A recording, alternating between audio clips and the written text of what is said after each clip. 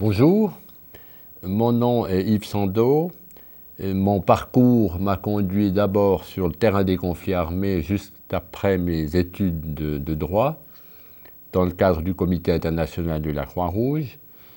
J'ai rejoint ensuite sa division juridique et j'ai dirigé le droit international et la doctrine au CICR pendant de nombreuses années, 18 ans, avant de finir ma carrière professionnelle dans l'enseignement du droit humanitaire dans le cadre d'une académie de droit humanitaire qui a été créée à Genève, ou à la création de laquelle j'ai contribué, et de différentes autres universités. Le cours que je souhaite vous donner aujourd'hui est un cours d'introduction au droit humanitaire, donc un cours assez général. Mon ambition étant de faire donc un survol de cette matière, de ses origines, des étapes principales de son développement, de ses limites, de son insertion dans la société internationale et dans le droit humanitaire. Cela au travers de quelques cours, probablement 3 ou 4 au maximum. Cette ambition, évidemment, a le revers de la médaille, c'est que l'idée est de survoler la matière, n'est pas de l'approfondir. Et c'est sûr que l'ambition là peut se limiter à donner une bonne idée de ce qu'est cette matière à ceux qui voudront bien suivre ce cours, et peut-être le goût, je l'espère, d'approfondir quelques aspects de celle-ci. Quand tout cela a commencé, quelles sont les origines du droit humanitaire? Évidemment, ça dépend de ce qu'on veut dire par droit humanitaire. Des conflits armés ont probablement eu lieu depuis le début de l'histoire de l'humanité, avec des objectifs de sécurité, d'appropriation de biens ou d'êtres humains. Pensons au fameux rapt des Sabines au début de l'Empire romain, d'acquisition de territoires. Mais l'idée de mettre un frein à la guerre, soit celle du droit international humanitaire, au fond c'est le sens du droit humanitaire, d'essayer de garder une certaine modération aux conflits armés, cette idée est également très ancienne. Selon un grand historien du droit humanitaire, Geoffrey Best, au fond l'idée de contrôler la guerre est presque aussi ancienne que la guerre elle-même. On pourrait même aller plus loin, en relevant que des règles sur la manière de combattre sont probablement même antérieures à l'apparition de l'homme, puisqu'elles sont aussi observées dans le monde animal, avec des défenses de territoire, des règles différentes dans les luttes entre les espèces et à l'intérieur des espèces, comme l'a observé en profondeur notamment le fameux Konrad Lorenz. Pour revenir à l'histoire de l'homme, on relèvera des traces de ces limitations à la guerre dans toutes les grandes civilisations, dans des codes, des traités, des textes religieux ou épiques, de même que dans des coutumes ancestrales transmises par voie orale. Parmi d'autres textes relevons notamment le code d'Hammurabi, ce code babylonien qu'on date de 1750 avant Jésus-Christ, évidemment dans la Bible, le Coran, dans l'épopée indienne du Mahabharata, dans la tradition africaine, dans les écrits de Confucius, dans le Bushido japonais, ces règles, ces codes moraux des samouraïs. Cela dit, il faut tuer aussi le mythe des belles guerres d'autrefois, des guerres fraîches et joyeuses, selon une expression relevée par le polémologue Gaston Boutoul. Les préceptes ont toujours mal résisté aux circonstances des guerres, aux problèmes tribaux, raciaux, ethniques, religieux. Et comme l'a aussi dit Geoffrey Best, sous le poids de la guerre, under the hammer of the war, sous le poids de la guerre, le meilleur des hommes peut les pousser à se conduire de la pire des manières. Donc il ne suffit pas de retrouver des traces d'humanisation de la guerre pour en tirer l'idée que c'est un reflet de la réalité. Cette dichotomie, d'ailleurs, entre les textes et la pratique, dans le droit des conflits armés, reste aujourd'hui. Cette dichotomie entre les conventions actuellement et l'application concrète sur le terrain reste aujourd'hui un des reproches les plus amers que l'on fait à ce droit, et il faut bien l'admettre, sa plus grande faiblesse. Bien sûr, cette évolution s'est aussi traduite dans les écrits de publicistes. Et là, il y aurait bien sûr tout un cours et plusieurs cours à faire, même sur chacun de ces publicistes.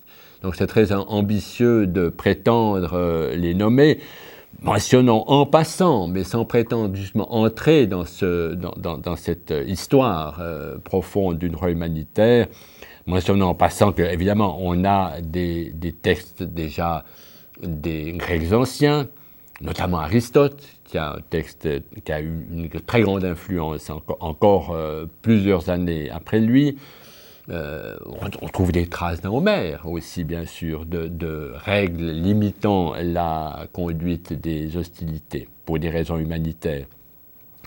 À l'époque romaine, Cicéron, Tite-Live, Virgile, puis on mentionnera ensuite, beaucoup plus tard, à travers la fin de l'Empire romain, le début du Moyen-Âge, avec l'influence aussi de l'Église, saint Thomas d'Aquin au XIIIe siècle, qui est très souvent cité, qui a beaucoup inspiré ses successeurs. Puis une prolifération d'auteurs au XVIe, XVIIe, XVIIIe siècle, Vittoria, Gentili, Francisco Suarez, Grotius, bien sûr, celui dont on nomme le père du droit international. Et puis plus tard, Pufendorf, Bingershoek, Moser, Wolf, De Vatel qui a eu beaucoup d'influence parce que dans son ouvrage de droit des gens qu'il a écrit au milieu du XVIIIe siècle, il a eu la bonne idée de l'écrire en français. C'est donc un ouvrage qui était, contrairement aux ouvrages précédents qui étaient presque tous écrits en latin, qui était facilement accessible et qui a joué un très grand rôle. On pourrait mentionner aussi bien sûr Jean-Jacques Rousseau et son contrat social, Kant, Montesquieu, et j'en passe. Je ne vais pas prétendre à donner une liste de ces auteurs, parce qu'évidemment, on pourrait me reprocher tous ceux que je ne mentionne pas. C'est simplement important de savoir que cette évolution intellectuelle a eu lieu, évidemment, et donner le goût à ceux qui le souhaitent d'aller regarder d'un peu plus près, comme l'ont fait d'ailleurs plusieurs auteurs. Il faut bien sûr aussi être conscient que ces auteurs se situent dans leur temps, dans l'organisation sociale de leur époque. Et pour cette évolution sociale de l'époque, on a une date très importante qui est très souvent relevée, c'est celle de 1648, à la fin de la guerre de 30 ans, où vous avez les traités de Westphalie qui mettent fin à cette guerre. Et au fond, c'est le début de la création d'États souverains, indépendants, qui va permettre, qui va donner au fond un terreau favorable à l'éclosion du droit international. Pour qu'il y ait un droit entre les nations, entre les États, il faut qu'il y ait des États souverains et indépendants. Donc cette date est extrêmement importante par rapport au droit humanitaire. De toute cette évolution, qu'est-ce qu'on peut tirer ? Bien sûr, on s'est penché sur les deux aspects du droit humanitaire, c'est-à-dire du droit de la guerre, c'est-à-dire le droit de faire la guerre. Est-ce que les guerres sont légitimes, ne sont pas légitimes, sont justes, sont injustes ? De quelle guerre parle-t-on ?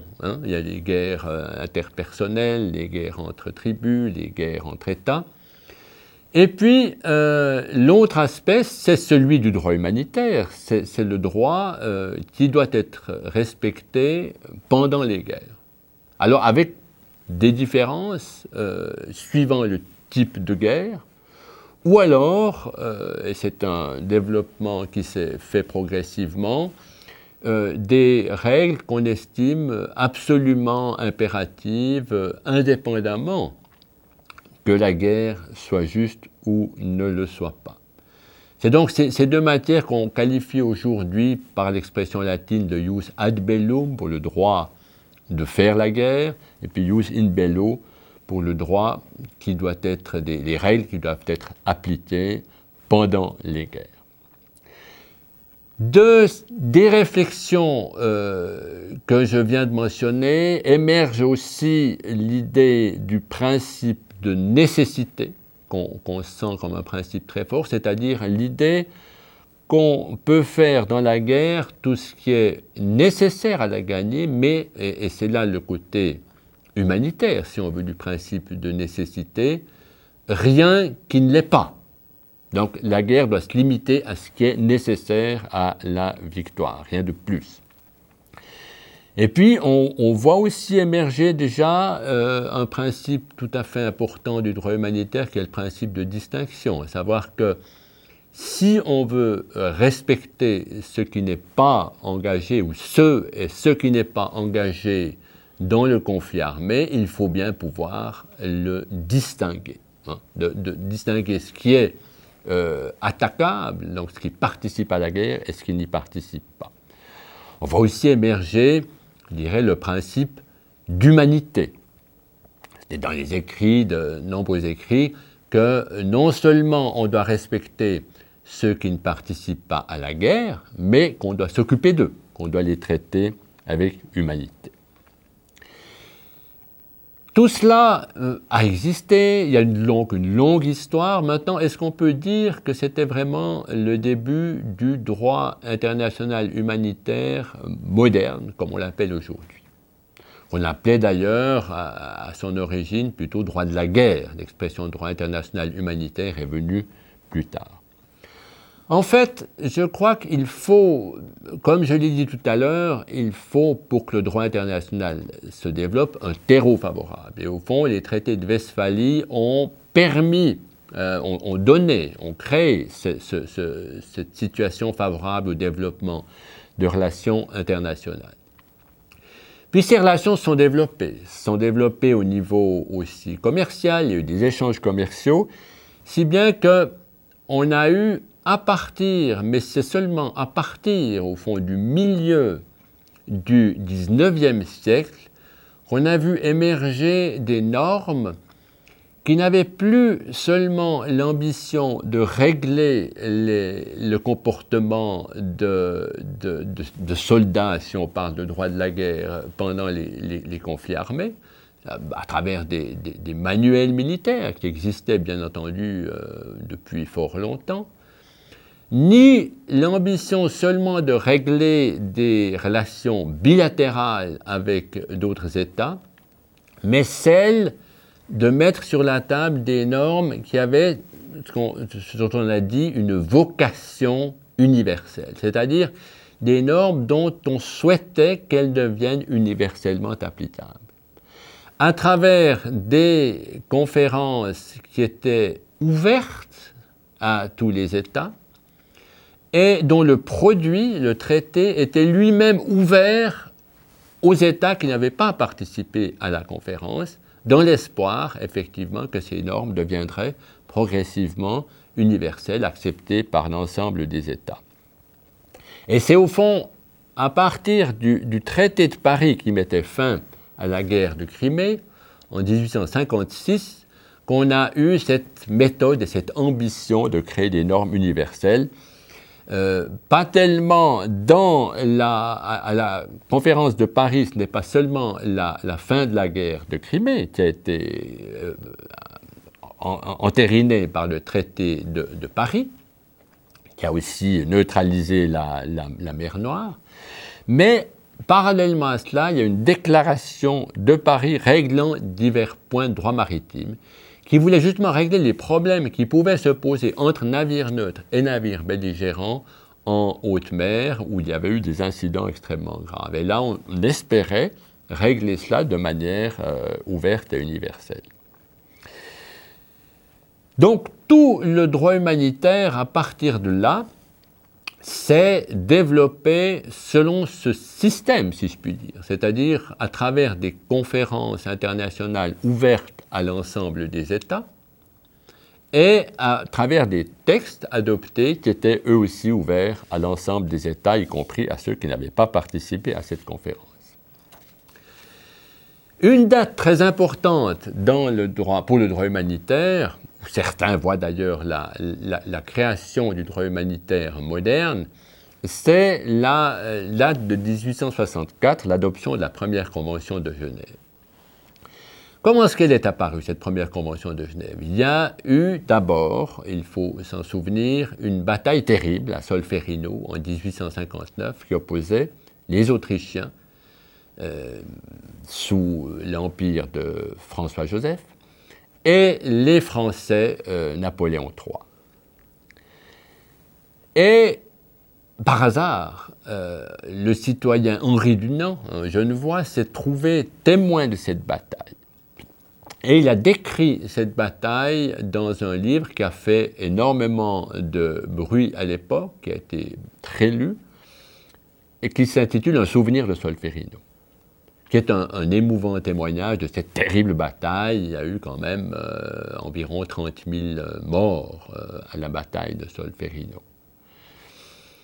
Et dans cet ouvrage, il propose deux idées forces. D'une part, il faut adopter une convention internationale qui prescrive d'épargner, soigner les militaires blessés, c'est-à-dire le militaire, dès qu'il est blessé, ça c'est une idée qu'on voit déjà émerger dans tous ces auteurs que j'ai brièvement mentionnés tout à l'heure, notamment dans le contrat social de Jean-Jacques Rousseau.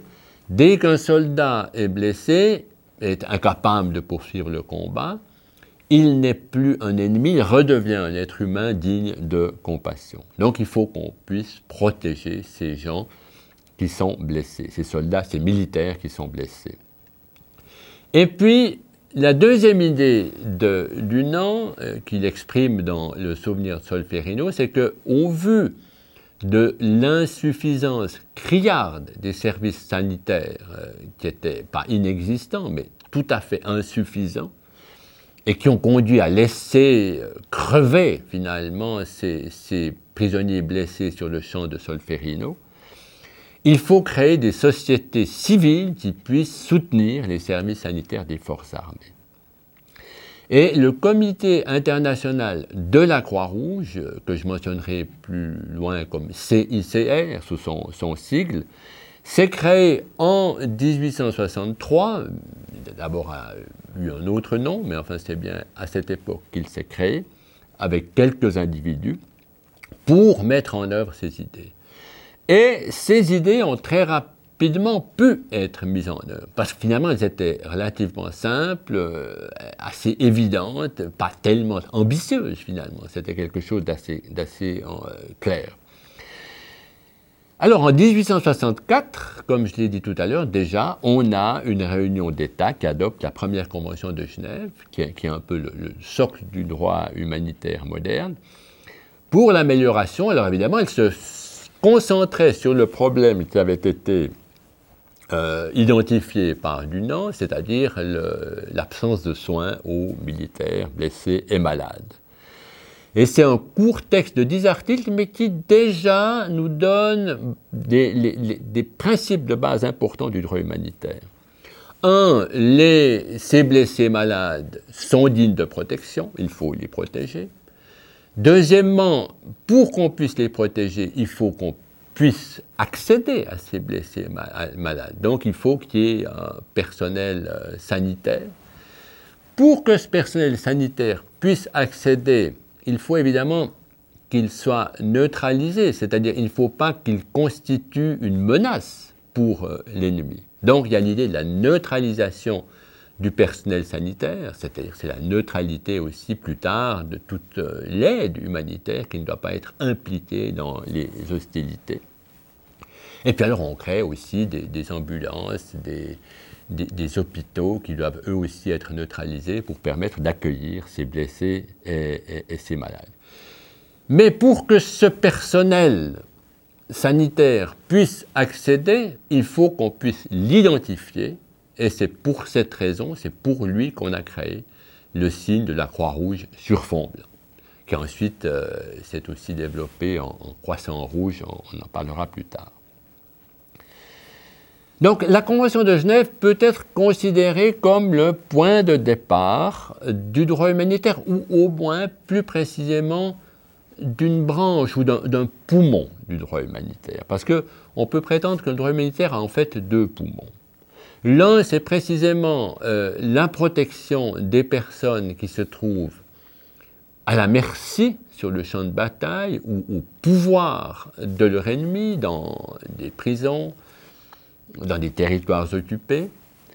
Et l'autre aspect qui va se développer, qui va démarrer aussi, lui, peu après, c'est l'idée que la conduite des hostilités doit, elle aussi, avoir certaines limites. C'est-à-dire qu'on ne peut pas employer n'importe quoi pour faire la guerre, n'importe quelle méthode, n'importe quelles armes, qu'il faut aussi qu'il y ait certaines restrictions dans la manière de conduire les hostilités. Mais avant de parler de ce deuxième volet du droit humanitaire, il faut rappeler qu'un texte a eu peu avant une très grande influence, parce qu'alors il était, lui, quoique non conventionnel, beaucoup plus ambitieux que la seule Convention de Genève qui se limitait finalement à régler le problème des militaires blessés sur le champ de bataille. Il prétendait avoir une vision générale et globale de toutes les règles que devraient appliquer des forces armées engagées dans un conflit armé. Et ce texte, c'est ce qu'on appelle aujourd'hui le code, ce qu'on a appelé le code Libère. En fait, c'est un texte qui a été produit par un professeur, le professeur Francis Libère, à la demande du président Abraham Lincoln lors de la guerre de sécession. Le président Lincoln s'est rendu compte qu'il était très important de donner certaines instructions et de fixer certaines limites aux forces armées engagées dans cette guerre civile, d'autant plus si on souhaitait, bien, au bout du compte, réunir le pays et le réconcilier. Et alors il a demandé à Lincoln, au fond, faire le point. Alors Lincoln a été puisé dans les manuels militaires, dans les écrits de Grotius, dans la doctrine, pour produire, au fond, un texte qui reflétait, en quelque sorte, les règles principales qui étaient généralement admises, qui ne faisaient pas encore l'objet de conventions, mais qui étaient généralement admises par rapport à la conduite des hostilités. On constate ce règlement, il est très important et intéressant. On verra qu'il a été largement repris. On en trouve encore de nombreuses traces. Certaines choses ont changé, bien sûr, mais on trouve encore certaines traces de ce règlement dans le droit humanitaire actuel, dans le droit positif. Bon, le règlement était très orienté aussi sur la défense des intérêts américains. On trouve dans ce règlement des règles de pure discipline interne, la répression d'abus de biens confiés à l'État, confiés par l'État, de refus d'ordre, la désertion. Mais ils contiennent aussi certaines règles qui comprennent qui concernent le comportement à l'égard des ennemis, à l'égard des militaires hors de combat, des civils. Et il va donc dans la direction aussi du droit international humanitaire moderne. Et c'est intéressant de le voir parce que peut-être qu'au fond, et c'est toujours un argument qui reste d'actualité quand on veut défendre le droit humanitaire, au fond, ces règles étaient posées aussi bien pour des questions de discipline interne que pour des questions altruistes de respect de l'autre. Parce que simplement un soldat qui viole, un soldat qui pille, déshonore son armée, décrédibilise l'ambition de ceux qui font la guerre et n'est pas un bon soldat. C'est un aspect important du droit humanitaire d'ailleurs que de dire finalement qu'il ne s'agit pas seulement de protéger l'ennemi, il s'agit simplement de garder une certaine tenue, une certaine morale à sa propre armée, dans le souci qu'elle reste en prise avec les populations, qu'elle reste soutenue par sa propre population. De 1864 à 1907, le droit humanitaire a ensuite un peu évolué. D'abord, une chose assez naturelle s'est faite, c'est qu'on a constaté que les guerres ne se déroulaient pas seulement sur terre. Il y avait de terribles batailles navales, on pense à la bataille notamment de Lissa en 1866 entre la flotte italienne et la flotte autrichienne. On pense au naufrage devant le port de Cherbourg du fameux croiseur Alabama qui a donné lieu ensuite à un arbitrage très, très connu. Alors, le CICR a pris une initiative pour simplement prolonger les articles qui étaient dédiés aux militaires blessés dans la guerre navale. Au fond, on fait une sorte de parallèle entre la guerre sur terre et la guerre navale, et le naufragé, le blessé malade naufragé dans la guerre sur mer. La guerre sur mer doit avoir une protection similaire à celle du blessé dans les conflits armés sur terre. Cette idée a été émise, il y a même eu une réunion internationale qui n'a finalement pas abouti, même si ce texte est resté finalement une référence, et c'est seulement, on le verra, en 1899 qu'une convention a réellement été adoptée sur ce sujet. Mais c'est déjà à cette époque-là que l'idée qu'un premier texte avait été écrit. Et puis alors on en arrive à cette date de 1868 qui, comme je vous l'avais dit, je venais de vous dire que le droit humanitaire a au fond deux poumons, hein, et le début de ce second volet du droit humanitaire, c'est-à-dire celui qui réglemente la conduite des hostilités, on peut le situer en 1868. C'est là qu'il y a eu une initiative prise par le tsar Alexandre II, qui a convoqué une conférence qui était destinée, je cite, à atténuer autant que possible les calamités de la guerre. Il a réuni cette conférence à Saint-Pétersbourg avec une ambition finalement assez restreinte, puisqu'elle concernait des projectiles explosibles de moins de 400 grammes, qui étaient évidemment particulièrement meurtriers pour les soldats, et qu'on estimait inhumains et qu'on voulait bannir. Mais cette conférence de Saint-Pétersbourg, cette déclaration de Saint-Pétersbourg, est encore plus importante par le principe qu'elle pose. Le principe que le seul but légitime des États est l'affaiblissement des forces militaires de l'ennemi. C'est au fond la traduction de ce principe de nécessité. On ne peut rien faire de plus que ce qui est indispensable. Et puis que ce but serait dépassé par l'emploi d'armes qui aggraverait inutilement les souffrances des hommes mis hors de combat ou rendrait leur mort inévitable. Donc c'est bien là le début de ces principes fondamentaux du droit humanitaire concernant la conduite des hostilités. Cette partie du droit, on a, si vous lisez dans plusieurs textes, vous trouverez les expressions d'ailleurs droit de Genève pour la première partie du droit humanitaire, donc cette partie qui concerne la protection des personnes à la merci ou au pouvoir de leur ennemi, et pas droit à Saint-Pétersbourg pour la deuxième partie concernant la conduite des hostilités, mais droit de La Haye, parce qu'en fait c'est à La Haye, dans une conférence dont on va parler tout de suite, que ces principes ont été particulièrement développés. Donc, voilà ces deux volets, ces deux poumons du droit humanitaire qui ont été maintenant identifiés. Le droit humanitaire est appliqué, il faut bien le dire et le reconnaître, de manière médiocre lors de la guerre de 1870-1871. Et cette médiocre application, c'est presque un euphémisme, du droit humanitaire durant cette guerre a entraîné deux courants de pensée.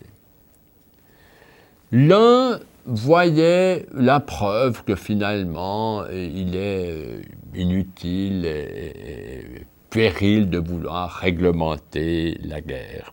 Et puis que le droit humanitaire donne des possibilités à des espions de s'infiltrer, que donc finalement, aussi de manière assez cynique, plusieurs auteurs mentionnent finalement, plus la guerre est cruelle, plus elle sera courte, plus la guerre est sans limite, plus elle sera courte, donc c'est préférable. Ce qui nous amène d'ailleurs qu'il faut, et troisième argument encore, il est bien préférable de travailler à la paix qu'à la réglementation de la guerre. Et ça nous amène quand même à cette dernière critique, à souligner le fait qu'on a assez souvent dans l'histoire du droit humanitaire émis ce reproche. Il vaut mieux travailler à la paix qu'à réglementer la guerre. C'est évidemment une approche tout à fait, un élément tout à fait infondé. Les auteurs, les créateurs, les initiateurs du droit humanitaire n'ont jamais eu l'idée que cet effort se substituait à l'effort pour éviter les guerres. Et on peut voir déjà dans un rapport de 1864 qu'un des membres fondateurs du CICR, donc un des initiateurs du droit humanitaire, le docteur Appia, qui a fait un rapport sur la guerre du Schleswig-Holstein, a crié avec force l'importance, la cruauté incroyable de la guerre et l'importance de parvenir à la paix. Donc il n'y a évidemment pas de contradiction entre l'idée de trouver un certain adoucissement à la guerre et l'idée de travailler pour la paix. C'est un mauvais procès. Je crois que personne n'a jamais d'ailleurs fait la guerre parce que le droit humanitaire existait. Mais il y avait un autre courant, évidemment, qui tirait une conclusion tout à fait différente de ce qui s'était passé. Et dans ce courant, dont faisait partie Gustave Moynier, il y avait des conclusions totalement opposées. Puisque le droit humanitaire n'avait pas bien été respecté, avait été mal respecté, il était au contraire très important de le renforcer. Non pas de l'ignorer, mais de le renforcer, de créer des sanctions. Et c'est intéressant de voir que en 1873 déjà, Moynier avait émis cette idée d'une cour pénale internationale. Vous voyez qu'il était très en avance sur son temps, puisqu'il a fallu attendre plus de 120 ans pour que l'idée se mette réellement en place. Mais donc on avait ce courant de pensée qui disait il faut qu'on donne des dons à ce droit humanitaire, il faut qu'on le renforce. C'est une idée aussi qui s'inscrivait dans un courant du développement du droit international, le droit international de coexistence, mais aussi le droit international de coopération avec les grandes organisations internationales qui commençaient de voir le jour, avec aussi, sous l'initiative de Moynier et de quelques autres d'ailleurs, la création du fameux Institut de droit international qui joue encore un rôle important aujourd'hui. Parallèlement à cet effort, le tsar de Russie, fort du succès de la déclaration de Saint-Pétersbourg, a eu l'ambition un peu de mettre dans un texte, dans une convention, un peu les réflexions beaucoup plus larges alors sur l'ensemble des conflits armés, des règles applicables dans les conflits armés qu'on avait trouvées dans le Code Libère. Et une réunion a eu lieu à Bruxelles, qui a, en 1874, adopté une déclaration, qui est une déclaration assez large sur l'application du droit humanitaire. Déclaration qui n'a malheureusement pas pu voir le jour, faute de ratification par les États. L'Institut du droit international, qu'on vient de mentionner, a lui aussi continué ses travaux et publié un manuel concernant les lois de la guerre sur Terre, qui est une référence aussi, qui a été une référence pendant longtemps. Enfin, quelque part, c'est un petit peu le développement, c'est le début de ce qu'on appelle la soft law, hein, le droit mou. C'est des règles qui n'étaient pas formellement obligatoires, mais qui avaient quand même vu l'importance et la crédibilité de ceux qui les avaient adoptées, beaucoup d'influence sur le comportement des États.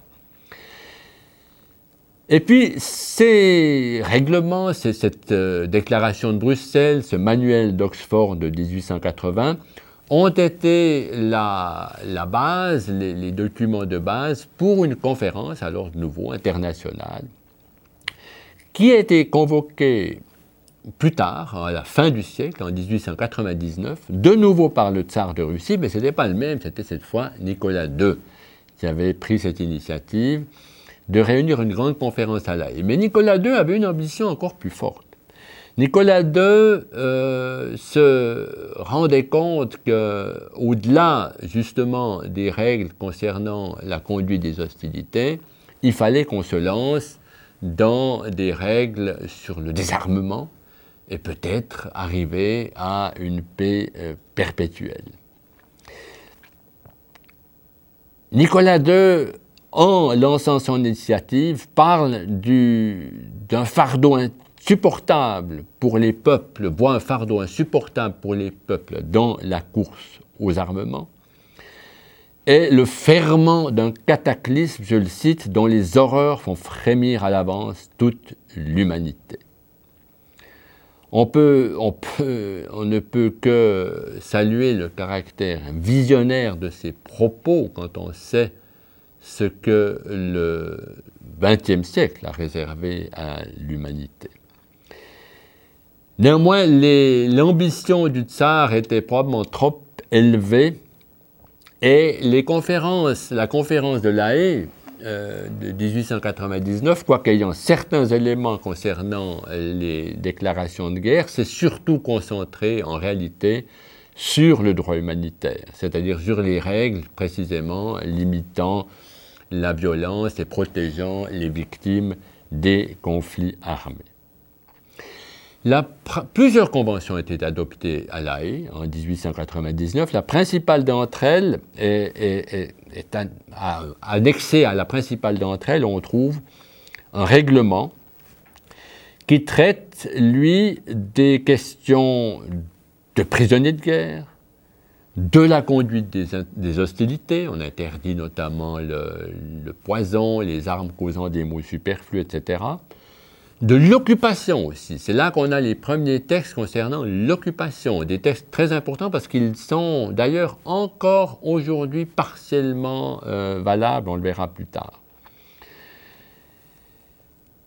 En revanche, ces conventions de La Haye, ce règlement de La Haye ne s'occupe pas de la convention de 1864, qui reste donc en vigueur, mais qui va être, elle, adaptée peu après, en 1906. Et puis, en 1899 encore, mentionnons parmi de nombreux textes, il y a d'autres textes, mais mentionnons encore cette idée de bannir la guerre aérienne. Déjà, bon, c'était les balbutiements de l'aviation, les ballons, et on a une déclaration qui veut proscrire le fait de lâcher du haut de ballon ou d'engins similaires des explosifs ou toute arme à partir de tout bombardement à partir de ces ballons. Donc, de nouveau là, quelque chose de très visionnaire, si l'on veut, quand on sait le rôle tragique qu'a joué ensuite l'aviation par rapport les bombardements aériens par rapport aux souffrances de population durant le XXe siècle.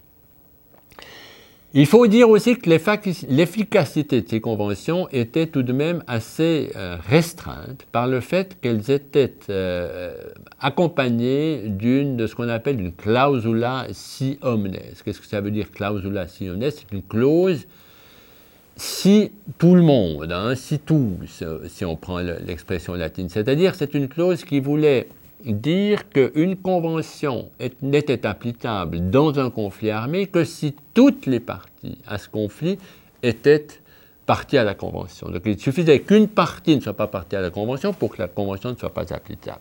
Ce qui est évidemment une restriction extrêmement importante.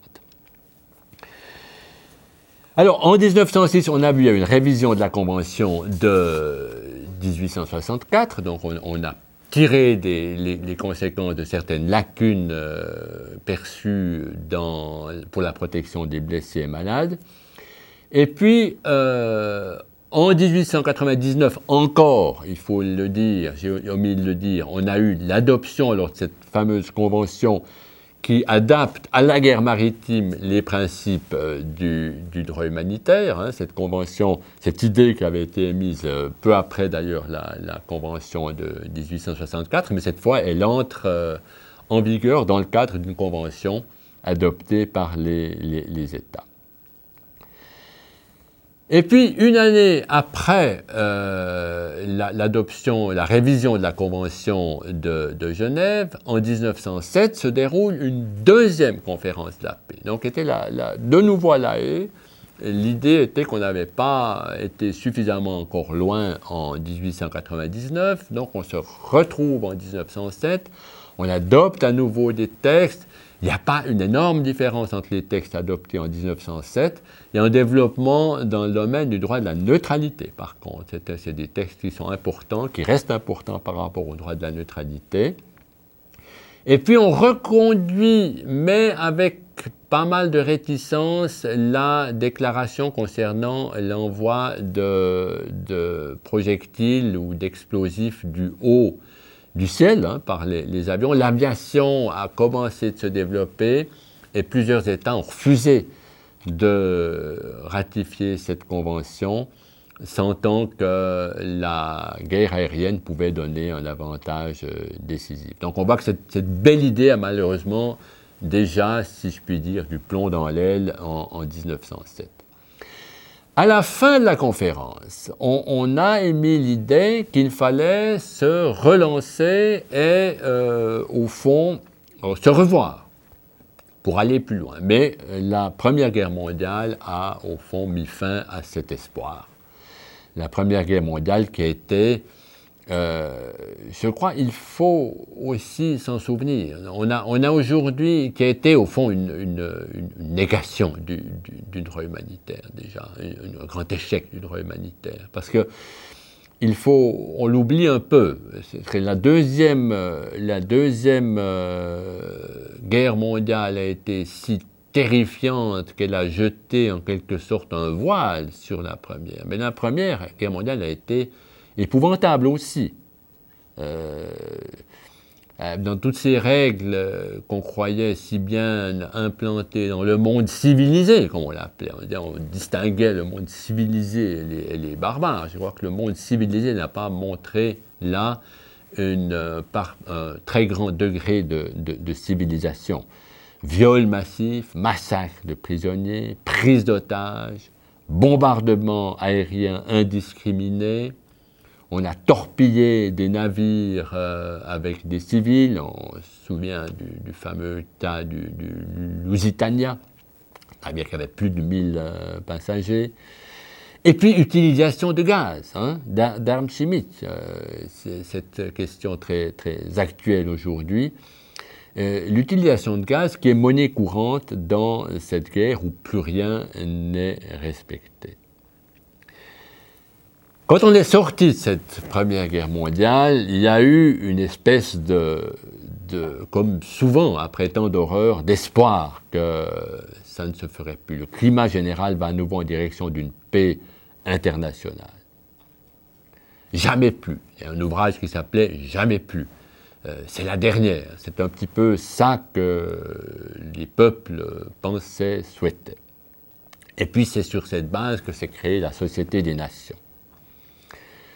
Dans le monde de la Croix-Rouge aussi, on a eu une même conséquence. C'est-à-dire les sociétés de Croix-Rouge se sont réunies en une fédération parce qu'elles se sont dit finalement, nos tâches dans les conflits armés n'ayant plus de raison d'être, nous allons nous orienter dorénavant vers les catastrophes naturelles, les grandes épidémies.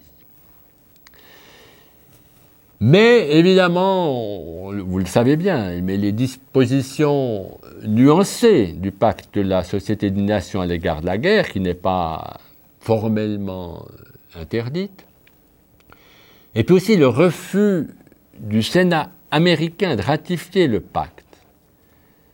Donc, cette idée de Société des Nations qui avait été tellement défendue et promue par le président Woodrow Wilson c'est son propre pays qui finalement n'a pas accepté de ratifier le pacte. Évidemment, l'absence des États-Unis plombait un petit peu l'espoir qu'on avait par rapport à cette société des nations. On peut d'ailleurs aussi avoir là une réflexion sur les sanctions, parenthèse, dans la mesure où les sanctions imposées à l'Allemagne étaient extrêmement rigoureuses, ce qui ont additionné à la crise, probablement provoqué, sans que je fasse ici œuvre d'historien, était à l'origine aussi du développement du national-socialisme et a préparé au fond la Deuxième Guerre mondiale. Alors, entre parenthèses, que l'approche totalement différente qui a été finalement suivie après la Deuxième Guerre mondiale, où on a au contraire lancé un plan de développement, le fameux plan Marshall, qui a conduit l'Allemagne où elle est aujourd'hui, était probablement une voie beaucoup plus intelligente pour éviter des conflits futurs. Alors, cette Première Guerre mondiale, cette création, après la Première Guerre mondiale, la Société des Nations, n'a donc pas répondu à tous les espoirs qu'elle avait engendrés. Et on a eu très vite de nouveaux conflits, occupation de la Ruhr par la France et la Belgique, conflit gréco-turc, occupation de la Mandchourie, incident de Shanghai, conflit sino-japonais, le conflit du Chaco en Bolivie, entre la Bolivie et le Paraguay, la guerre italo-éthiopienne, la guerre d'Espagne, le conflit à nouveau sino-japonais en 1937-1939. Donc cette période d'entre-deux-guerres a été fertile, hélas, entre différents conflits qui étaient évidemment à l'encontre de ce qu'on espérait. Mais dès le moment où il y avait à nouveau des conflits, il y avait de nouveau place pour le droit humanitaire et l'idée de développer le droit humanitaire s'est fait jour à nouveau. Et c'est à travers une conférence internationale qui a eu lieu en 1929 que ces développements ont vu le jour dans deux domaines. L'un était le domaine simplement une réadaptation nouvelle, une troisième version de la Convention sur les blessés et malades. Et puis l'autre, ayant vu des lacunes importantes dans la Convention sur les prisonniers de guerre, dont les règles qui avaient été adoptées à La Haye n'étant pas suffisamment suivies et ayant montré certaines faiblesses, on a au fond décidé de rédiger une convention ad hoc pour cette question-là. Et ces deux conventions ont été adoptées en 1929. Par contre, on n'a pas en 1929 encore tiré les conséquences du fait que les civils devenaient de plus en plus des victimes des conflits armés. Donc on n'a pas encore réellement une convention sur les civils. On avait bien, je vous le rappelle, je l'ai dit tout à l'heure, des règles concernant l'occupation qui avaient été adoptées à La Haye, dans le règlement de La Haye. Mais on n'avait pas de règles concernant les étrangers qui se trouvaient en territoire ennemi, ni surtout de règles concernant la protection des civils qui se trouvaient au milieu des hostilités.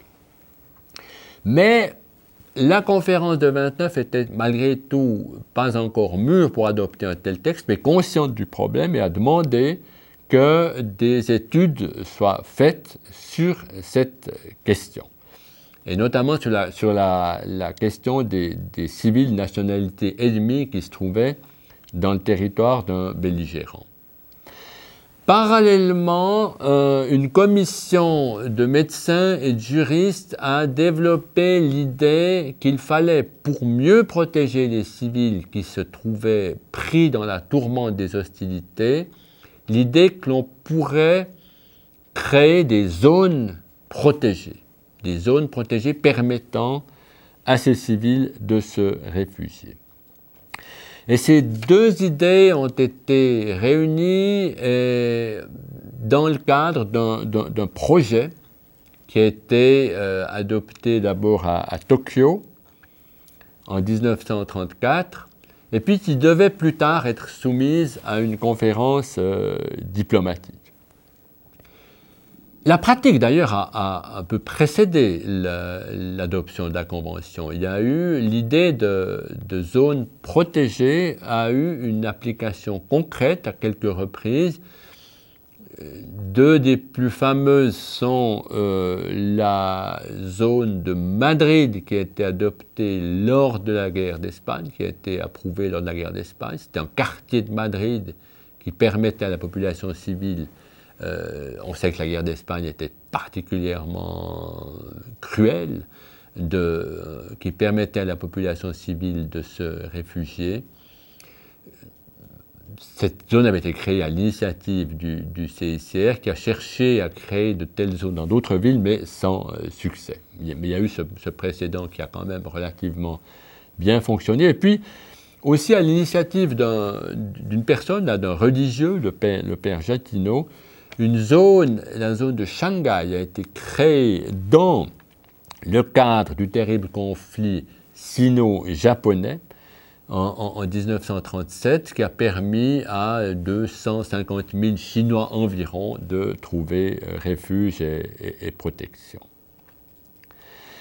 Donc on avait avancé pratiquement dans ces idées d'une meilleure protection des populations civiles. Mais le texte d'une convention qui aurait dû être soumis a été évidemment plombé par le développement malheureux des relations internationales, la montée donc du national-socialisme, et finalement la conférence diplomatique qui aurait dû entériner cette convention, adopter cette conférence n'a pas pu se dérouler. Elle avait d'ailleurs été convoquée en 1940, donc évidemment avant que la Deuxième Guerre mondiale ne se déclenche. Mais avant de parler de celle-ci et de ses conséquences, nous arrêterons peut-être d'ailleurs là dans ce premier cours, rappelons encore un élément. La protection des civils dont j'ai parlé est de nouveau une protection qui fait partie de ce que j'ai qualifié de droit de Genève, c'est-à-dire c'est la protection civile qui se trouvait pris dans la tourmente des hostilités, à la merci de leur ennemi ou au pouvoir de celui-ci. Il y a aussi eu, après la Première Guerre mondiale, des réactions concernant la deuxième partie du droit humanitaire, c'est-à-dire la terrible utilisation d'armes chimiques lors de la Deuxième Guerre mondiale n'a pas laissé les États et les populations indifférentes. Le CICR lui-même, dans un appel aux belligérants vers la fin de la guerre, a élevé sa voix contre cette innovation barbare. C'est lui qui mentionne cela, innovation barbare, et propose de renoncer à cette manière atroce de faire la guerre. On peut d'ailleurs se poser la question si cette manière de faire la guerre n'était pas déjà interdite, sans être spécifiquement mentionnée, elle était certainement en contradiction avec les principes adoptés dans le règlement de 1907. Et en fait, les États, quand ils ont approuvé dans les traités d'armistice, et notamment dans le traité de Versailles, ont mentionné, je le cite, l'emploi des gaz asphyxiants toxiques ou similaires étant prohibé. Donc, ils sont partis de l'idée qu'il y avait eu violation, qu'au fond, on avait utilisé quelque chose qui était déjà prohibé. Et puis, on trouve aussi trace de cette idée qu'une coutume existait déjà dans différents traités qui ont été adoptés à l'époque.